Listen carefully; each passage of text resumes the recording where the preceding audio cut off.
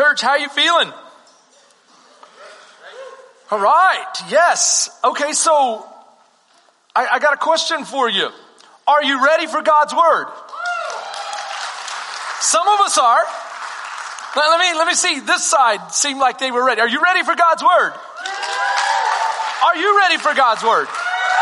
All right, yes. And you might ask, why is it important for you to get us ready for God's word? Because I don't want you leaning back. I'm talking about learning wise and missing half the message. I want you from the very beginning to engage and say, yeah, I want to receive something here today. We're going to cover a lot of passages, so I'm going to get right into it.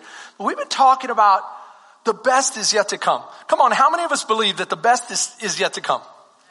Do you believe the best is yet to come? I believe the best is yet to come. It's important to have that sense of faith, that sense of belief that God, you have good things for me. You have good things. Things are going to get better. And especially after 2020, the year that shall remain unnamed, right? After that year, I know it's going to get better. I know God has something good. You say, well, Pastor, it may not get better the way we think it's going to get better. And that's why I talked about that we're getting closer and closer to Jesus' return. And so I started this message off not about it's going to get better here on earth. I don't know what's going to happen here on this earth. I know one thing is that it's going to get more and more challenging as we get closer and closer to Jesus' return. But for me, the whole point is to go home. The whole point is to go home and to be with my King. And I pray that's what your hope is. And so, Lord, as long as you have me here, I know that you have a blessing. And we're going to fight for that blessing, because we've talked about also, if you want to experience God's best as a Christian, you're going to have to fight. And it's interesting because some people say that, you can tell a lot about a person by the way they analogize life. If they say life is a movie, then you kind of get an idea of if life is a sporting event. Life is I don't care about none of that. I just go straight to God's word, and God says it's a fight. That's what he says in Ephesians chapter 6. He says, you're in a spiritual fight. And so I'm like, okay, Lord, if I'm in a spiritual fight, then I need to learn some things about this fight. Because whether I want it or not, it's happening. He says something very, very, very pointed, and I'm not going to cover everything because we already preached on that. But he said, when the day of evil comes, not if the day of evil comes. So God is telling us right from the beginning, it's coming. You're going to experience the enemy come against you. And some of us can say, even now as we sit here, Pastor, I've experienced the enemy. I can feel like there's a force against my family. Like things just aren't smooth. And so sometimes it's because you're doing the right thing, but then sometimes it's because you're doing the wrong thing. There's a big difference. Because when you're doing the right thing, it's filled with joy. When you're doing the wrong thing, you have conviction, and then the enemy piles on shame and regret and all kinds of other things. Notice I said the enemy piles on shame and regret and condemnation. But the Holy Spirit will prompt you and say, I have better for you. I have better for you. You can't live a better life. It's available. The Son paid for it. Who's the Son? Jesus Christ. Jesus Christ. So I want you to stay with me on this, because we are spiritual beings living for a microsecond in a physical existence. And I think sometimes we flip that around and we say we're physical beings and we encounter glimpses of the spiritual. But that's not true, because spiritually we're going to live through eternity.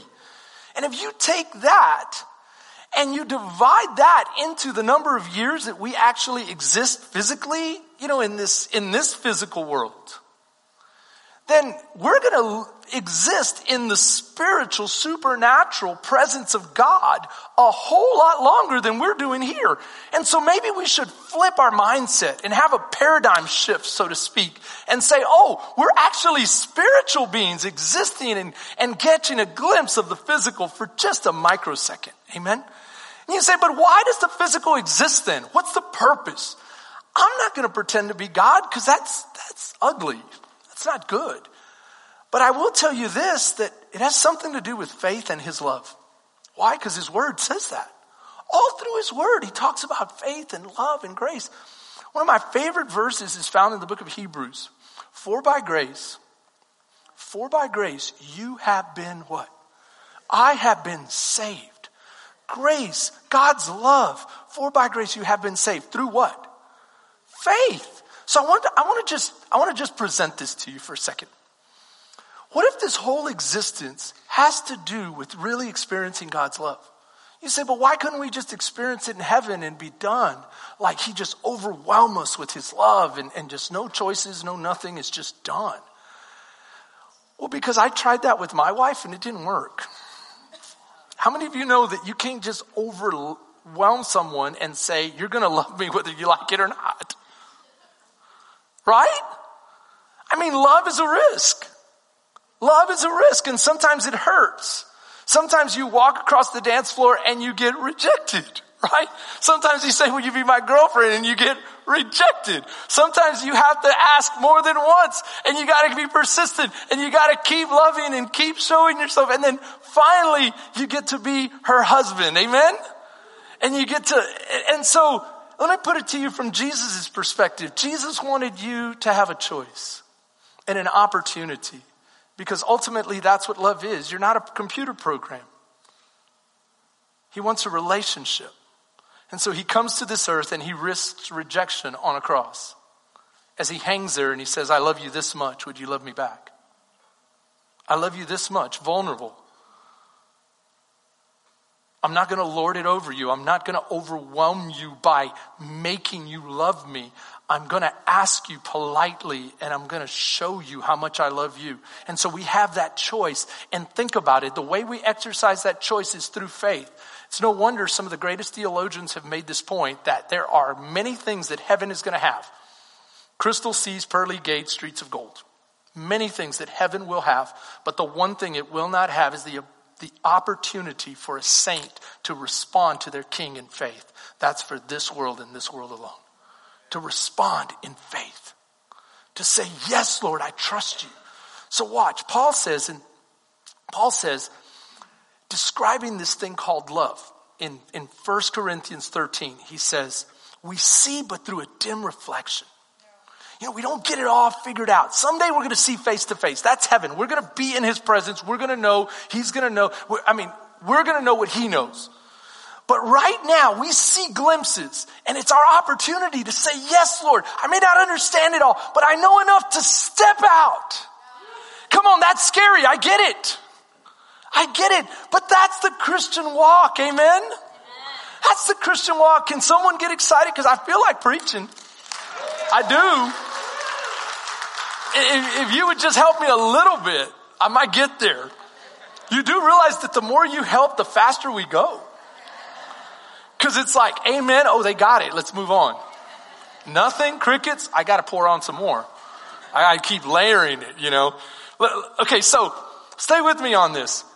We're talking about this spiritual fight. We're talking about this spiritual walk. And this spiritual walk involves obedience and disobedience. That's what we talked about last week. We also talked about blessings and curses. Blessings and curses. And if you don't like the word curse, hang in there with me. Don't get too carried away with the word, ooh, curse just makes me cringe. Maybe you can think of it as a consequence. It's a consequence, a negative consequence. Now, we built all of this teaching off the book of Deuteronomy, not solely off the book of Deuteronomy. We spent a lot of time in the book of Galatians. But in Deuteronomy, you have Moses giving a second law. And you say, what do you mean a second law? Actually, the word, the book Deuteronomy, the name in Hebrew means second law or a second version. And so it's not a second law the way we would think of a second law, but it's actually Moses saying, hey guys, I'm going to just give you a speech. And it's Moses talking and he's exhorting the people and he's saying, I've already given you the law in Exodus and Leviticus. And now we're just going to go through it again. And I'm going to highlight some points that are really important to God and some things that I think would benefit you. And I'm just going to expound on them and I'm going to relate them to your life. And I'm going to see if we can unpack some of this in a very personal way. Okay. And so that's what he does for them. Do you realize that same objective is for us too as Christians today? And I think sometimes Christians are too quick to dismiss the law and say, but I'm not under the law. So I just want to share this with you. While we may not be under the letter of the law, we're under the spirit of the law. We're under the heart of the law. God's heart does not change. So while you may not need to wash your hands a certain way and do this and do that and exclude yourself from fellowship when you come in contact with this or that, but you still have to understand that you can't have other gods before him. That idolatry is wrong. Amen? And that stealing and murder and lying and cheating and all of these things are wrong because it's an assault to God's character, and you're called to represent his character. As a matter of fact, that's the promise he gave to Abraham. And we live in that promise. We live in the same promise as Abraham. That's what the book of Galatians says. We'll see it in a second. So in the book of Deuteronomy, Moses is highlighting some things for the people because this is what he's saying. He's saying, guys, I have been with you for 40 years. I'm about to die. But in the 40 years, I've come to know some things about you. And you are prone to forget. And you tend to take God for granted. And so I just really want to highlight some things. Come on, is there anyone here that would say, dude, he's talking to me? I'm prone to forget. And I tend to take God for granted. So listen up. And this is how he summarizes the whole book. It's found in Deuteronomy 6:4. Deuteronomy 6:4 says, "Hear, O Israel, the Lord your God, the Lord is one." And then he says, "Love the Lord your God with all of your heart, with all of your soul, and with all of your strength." You know, it's interesting because when the Pharisees tried to trap Jesus with a religious question, and they did this often, but they asked him, which is the greatest commandment? He pointed to this one.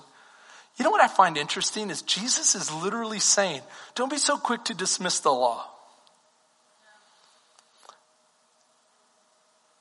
Don't ever dismiss the spirit of the law. And that is to love God. But I want to highlight something for you. The word hear. The word hear is better translated listen. Come on, how many of you have kids and you speak to them and they hear you but they don't listen to you? Right? Is anyone in the room that says, did you hear me? And they go, oh yeah, you said clean the room. But why didn't you clean it? Right? I said take out the trash. Did you hear me? Yes, I heard you, but Okay, some of you are saying, why are you picking on the kids? No, listen, we are God's kids. And we are the same way. We hear God, but we don't always listen to God. So the Hebrew word has the connotation or the meaning of listen in action. Listen in action. What does that mean? Well, let me put it to you this way. You'll find two key themes in this verse. You'll find listen and love. And what joins them together is obey. Obey. That's the action. So you hear God, you obey, you love God. And because you love God, you listen and obey, and you love God. It builds on itself. It creates its own centrifugal force. Isn't that beautiful? This is what Jesus was saying. When you get this, and this is what Moses was saying. He's saying when you get this, things tend to connect for you. And so it's all about obedience versus disobedience. It is to some degree. And you say, I don't know if that's New Testament. Read 1 John, the beloved disciple of Jesus. He says, if you say you love God, but you don't obey his commands, you're lying to yourself. And as an infamous theologian once said, check yourself before you wreck yourself. You go, who's that? Francis Schaeffer? Calvin? I think some of you know that was Ice Cube. Check yourself before you wreck yourself. But do you realize that that's the same advice that John gives? Check your heart. See if you really love him. Anyone can say they love God, but does your listening show it?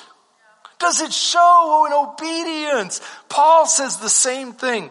And so Deuteronomy says, hey, if you listen, if you obey, you have fruitfulness, you have victorious living, you have prosperity, you have a holy testimony. Guys, why is holy testimony in there? Because that is the most important thing to God. You represent him. We are his ambassadors. And when we represent him in a wrong way, it's an assault to his character. Do you realize that his name is holy? They say, the Bible makes a big deal of God's name. I never understood that until I understood there's something in a man's name, something in a woman's name, something in a family's name. It used to mean something in our country. Now, like, whatever. But remember, people used to say, I give you my word. It meant something. And that's what God says. When my children bear my name, they should represent me well. That's what he says. And so a holy testimony and then preeminence. Then you have the curse side.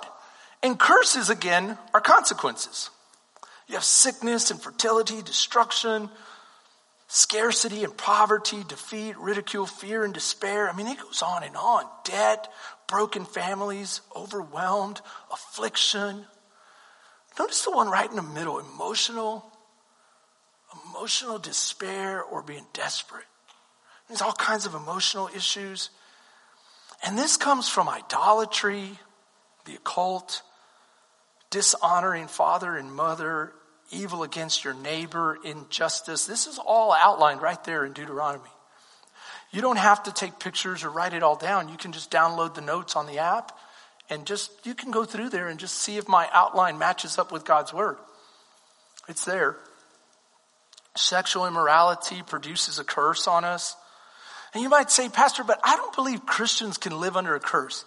Let me ask you this. Have you ever seen someone that's saved but still addicted? I have. You ever seen someone who is saved but living out there in the world and destroying their family? You say, well, I don't know if they're saved. Well, then it might be semantical.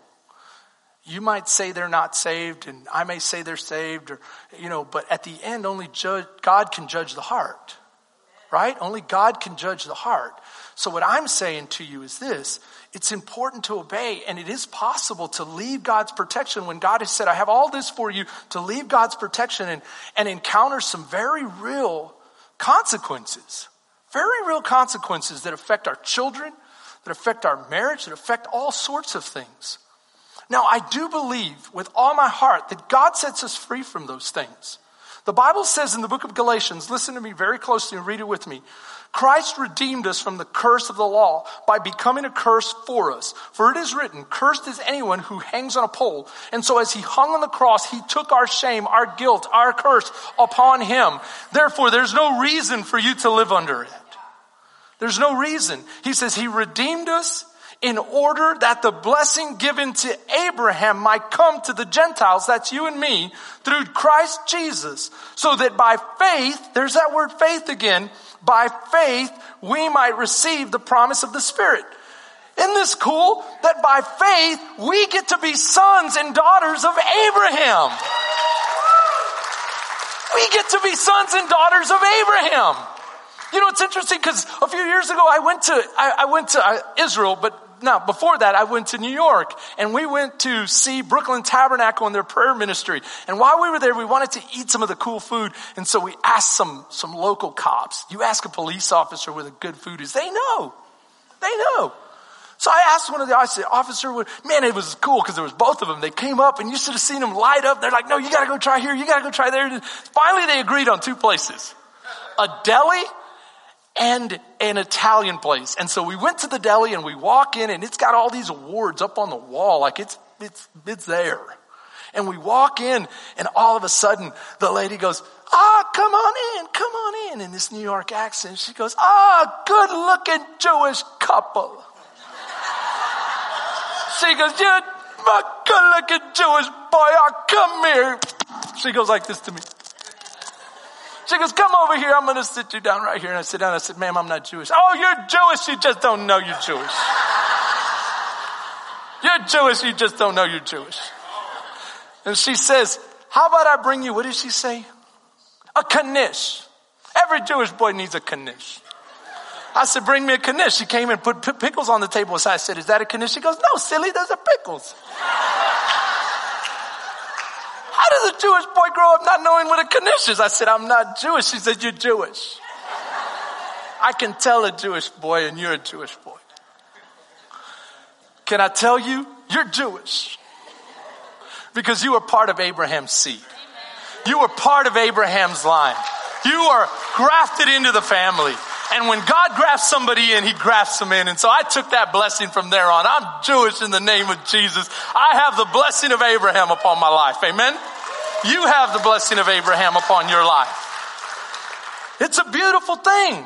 You are blessed and not cursed. So Paul makes a big deal. Why would you ever go back under the curse? Now some people, they define that so narrowly. They say he says you're cursed when you go back to the letter of the law. But these are Gentiles. What do they know about the letter of the law? He doesn't just mean when you go back to the letter of the law. He means when you go back to former ways as well. Because when you live under the law, it's going to highlight your former life and all of your sin struggles. Why would you ever go back to your sin struggles? Why would you ever go back to the curses? Why would you ever do that when God has given you all of this before the cross to live for victory and fruitfulness and beauty? So I need you to stay with me on this. Jesus says the same thing. Don't go back. Go forward. Keep building this faith walk. He heals the man, and when Jesus finds him again, he says this to him in John 5:13. Is it up here?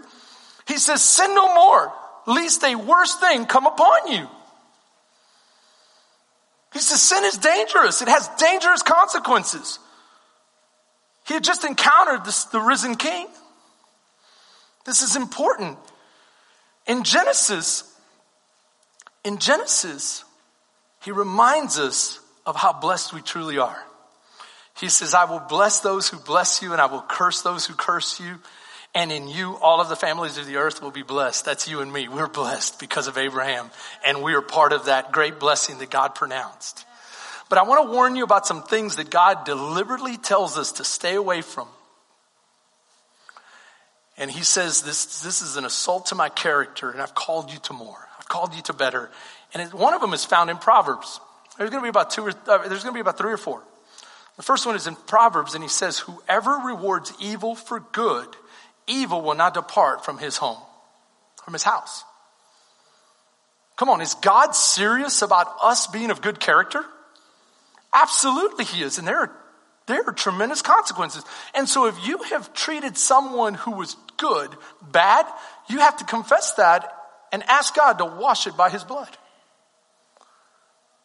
And more importantly, if that's the way you practice, you've got to stop that because you are putting yourself under the negative consequences of this curse. I don't know if I like that. Then don't use the word curse. Use another word, but I'm just reading to you God's word here. In Jeremiah 17 verses 5 and 6, the Bible says this, thus says the Lord, cursed is the man who trusts in man. That means cursed is the person who trusts in themselves, trusts in their own strength, and makes flesh his strength, whose heart departs from the Lord. For he shall be like a shrub in the desert and shall not see when good comes.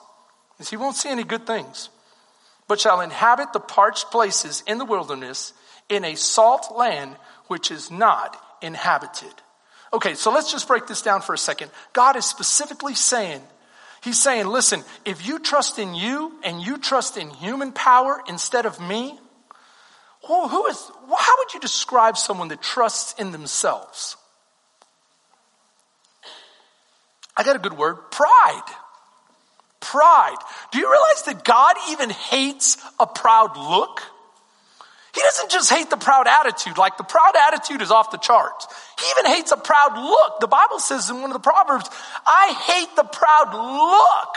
Don't even come into my presence with that look. I can remember when I was a kid, everybody was into their strut. Nowadays they call it a swag. You know, show me your swag, this and that. But the swag involves everything. Back then we'd break it down even just a strut. Everybody had different struts, right? See how you got to walk into that one? You start like this, and then you. Or how about,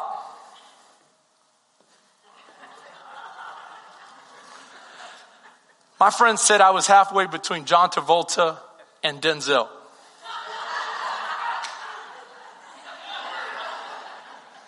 I don't know.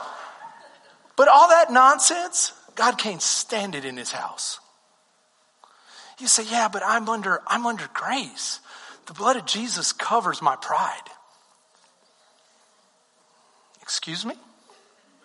No, your brother, the blood of Jesus should wash that junk away. Should wash it away. Should wash it away. This is serious to him. And he says, there will be consequences for you trying to work it out. And you go, well, what if I don't have the proud look and I don't have that? But what if you rely on you? And you put all the emphasis on you. I can figure this out. I'll work it out. I won't be broken. I won't. And what if God is saying, no, the whole point is for you to be broken. Blessed are those who are broken-hearted. But in your pride, you keep holding and holding and holding. And God is saying, how long do you have? Because I've got eternity. God can outlast us.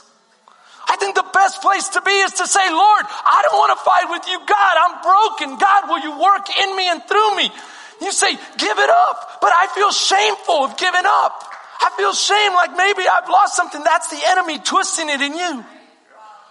Because when you give it up, you're saying, Lord, I must decrease that you must increase. It's not me, Lord. It's you, Lord. Who am I? Come on now. Who am I? That you should be mindful of me, that you should love me and care for me, but yet you do, Lord. So God, I'm going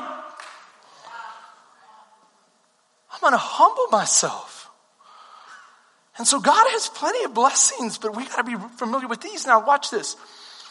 In the book of Zechariah, he highlights two things in the form of a vision of a scroll. And on one side of the scroll, he says, I'm against those who steal. And on the other side of the scroll, he says, I'm against those who bear false witness. So if you lie and you steal, God is serious about this. Christians, why is he serious about this? Because we bear his name. And there has to be a difference between us and the world that claims Christ on a superficial level but is not true. Do you realize that 90% of Americans claim to be Christians? You tell me how that sounds. If 90% of Americans were Christian, really born again, heartfelt Christians, our nation would look different. Our nation would look different. And this is why God is saying there has to be a difference. You got to stand for something. And what I want you to stand for is that which my heart is about. I'm about honesty, and I'm about what? Transparency and forthrightness. And so don't steal, don't cheat, don't compromise. Treat people the way you want to be treated. Come on, stay with me. How about Malachi 3:10? Malachi 3:10 says, you are under a curse because you have stolen from me. You say, Pastor, now I'm feeling beat up. I'm not trying to beat you up. I'm encouraging you. Because on the flip side of that, God will bless your socks off. I'm a living testimony of that. I don't deserve half of I don't deserve any of what I have. But yet God just keeps blessing my family and keeps blessing my life and just keeps taking care of my shortcomings. Why? Because he is good to his word. And he says, if you rob from me, you will be under a curse. But if you bring to me, now I want you to highlight some of these verses. I know I'm not covering every verse because I've got a long way to cover, but I'm giving you the information right here. Go read it for yourself. He says, bring to me the tithe that it may be what? Meat in my house, that the storehouse may be filled. Now I want to highlight a couple of things. He says, bring versus give. Give implies it's yours. Bring, it's his. Very, very different. It's his. Bring what belongs to me into the house of God, that there may be what? Substance, that we might be able to do what needs to be done. And then watch this. And if you do this, I will bless you. If you don't, then there's a curse. And you might be thinking, but Pastor, I don't live under, that's the thing. There you go again. You keep conflating the issue between the old and the new. Okay, let's go new. New says you're under grace. Bring it all. I think I'll go old, but we'll stay with 10%. See, if you can't do 10, you can't do all. You say, no, but that's not the way I read grace. I would imagine Because a lot of people in the church today say grace is down here and the law was up here. And so grace actually lowers the bar.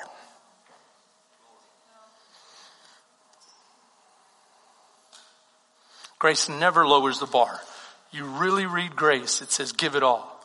Die to yourself. Live holy as God is holy. You say, so it's harder? Yes, that's why you need to be completely surrendered to the Holy Spirit, and it's by His power, not ours. It's by His power, not ours. See, grace is a holy exchange. Dietrich Bonhoeffer said it this way. He says, in our discipleship in Western culture, we have cheapened grace, and it's time we stop. It's time we start to realize that grace is expensive, but it is able to do immeasurably more than whatever you could hope for, imagine, or dream. Now stay with me on this. I'm quoting out of Ephesians 3:20. Do you realize that in Ephesians, Paul specifically says, I am the apostle given the what? The revelation of grace, that you might live this beautiful, unbelievable life. And that's why he says, now to him who is able to do, when you get a glimpse of what his grace is about, how wide, how long, how high, how deep, it will radically change your life. And you won't be saying, well, what can I get away with? You'll be saying, Lord, how much more can I honor you? See, grace isn't an excuse to live lower. It's a reason to live higher. It's a reason to live higher. It's a beautiful thing, this thing called grace. And so bring your tithe. Live in a way that God would have you live. You say, but how do I do that? You put a lot of things out there, Pastor. How do I do that? It's found in Galatians. Go back to Galatians with me. Look at all the highlighting I did. Watch, there's a central theme. Believing what you heard. So Abraham believed God and it was credited. His account is credited. Now watch this. Understand then that those who have faith are children of Abraham. That's what we've been talking about. You pass from death to life by believing God. But I don't see exactly how all that fits or what. You don't have to. Believe it. Walk it out. Don't let you be your worst enemy. You know, for so long I was always making excuses rather than saying, Lord, your word said it. I'm doing it. Character is important to you. Watch this. God would justify the Gentiles by faith. So those who rely on faith are blessed along with Abraham, the man of faith. You say, okay, Pastor, then tell me what faith is. What is faith? Hebrews 11:1 and 2. Now faith is the substance of things hoped for and the evidence of things not seen. When you take God at His word and you say, Lord, I know you want to bless my socks off. I know you've provided all things under the sun for me to enjoy. I know that you have called me the head, not the tail. I know that you say that within me lies the Holy Spirit, and greater is He who is within me than he who is in the world. So I can defeat this enemy. I can walk in faithfulness. I can do what you called me to do. Then guess what happens? You step from darkness into light. That moment that you give yourself completely to God, that's called the day of salvation. The day of salvation, you take your first step of real faith and you begin to build. And then you start to see that everything has become different. The evidence becomes clear. The substance, your life has weight to it now. Why? Because God gives it meaning. And God gives it weight. And now that you have substance, you also have evidence. What's the evidence? The evidence is that things begun to change. And you can always talk to a new Christian. They'll tell you things are different. I don't know exactly what it is, but I don't feel the same. I don't talk the same. I don't act the same. I don't hang out with the same people. Things are starting to change. That's called a faith walk. That's called walking in the Spirit. That's called really having a consequence to obeying and loving God. And you're creating that centrifugal force we talked about. And you can begin to sing. I see the evidence of your goodness all over my life. All over my life. I see the promises in fulfillment all over my now. I see the evidence of your goodness all over my life. I used to be addicted, but God, you set me free. God, I used to have these crazy mindsets. I used to always be suspicious of people, and I used to always think I need to do unto them before they do unto me. But you changed that, God. Why? Because I see the evidence of your goodness all over my life. All over my life. I see the promises in fulfillment. What kind of fulfillment? That you have restored my marriage and you are restoring it today. You are bringing my children back. You are doing what only you can do. And all I have to do is trust you in it and keep walking. Now the enemy will try everything he can to interrupt your faith walk. To interrupt that. Why? Because it builds on itself. And if you did it last week, you can do it this week. And now I've got 2 weeks to build on, 3 weeks and 4 weeks. And I can look over the evidence of my life and I am convinced. No, I am persuaded, more than persuaded. I am sure that he who began the good work. Do you see what Paul is talking about? Paul is talking about faith. He's saying, he who began the good work in me is faithful to complete it. He's going to complete it. There is therefore now no condemnation for those that are in Christ Jesus. I'm in Christ Jesus. I am a new creation. The old is past, the new is come. The new is come. And I ain't going back. I ain't going back. I love you, church. It's your fault. You got me so excited I started preaching, didn't get through my last verses. But we're going to talk about the power of blessing next week. Specifically, the power of a father and a mother's blessing by the authority of Jesus Christ. Amen. So this is what I want to share with you as we end. Would you take your communion supply? If anyone needs one, would you just raise your hand discreetly and we'll get them to you. You might be here today and you might not be feeling like you're living under the blessing, and so this message may not have been encouraging to you.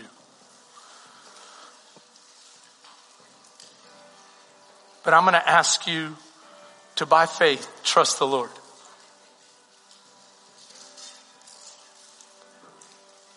And you might even be here saying, I don't know if I like this guy. It doesn't matter what you think of me.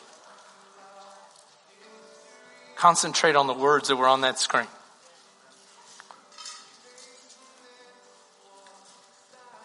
Do you want God's blessing? It's available.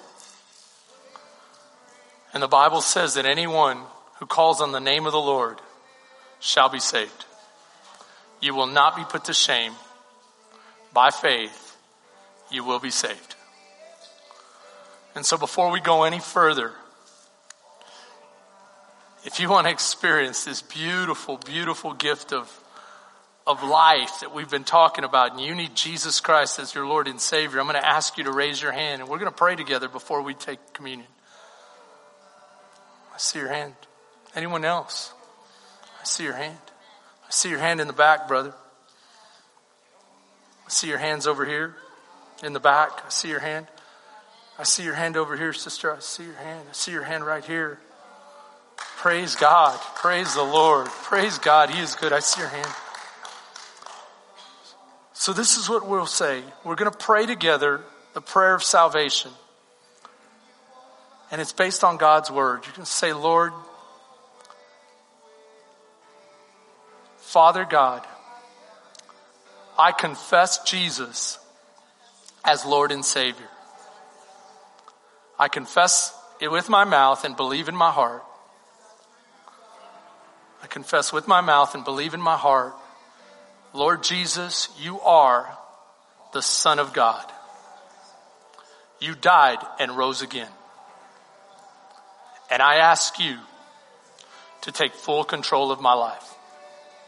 Holy Spirit, I release myself to you.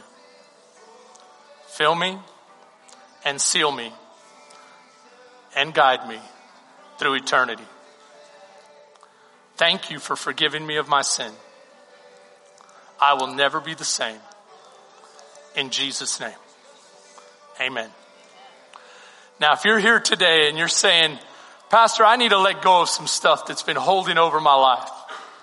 I need to step into the light. And the Bible says that by faith, all you have to do is say, Lord Jesus, I thank you for breaking any curse and taking it upon yourself. And in Jesus' name, I proclaim freedom. Thank you, Lord. Thank you. Lord, I know that the shedding of your blood provided for the forgiveness of my sins. So God, I repent of my sin. I turn from my way and I step in faith to honor you with my life. Lord, shame and condemnation are broken in Jesus' name. I love you, church. Have a great, great week.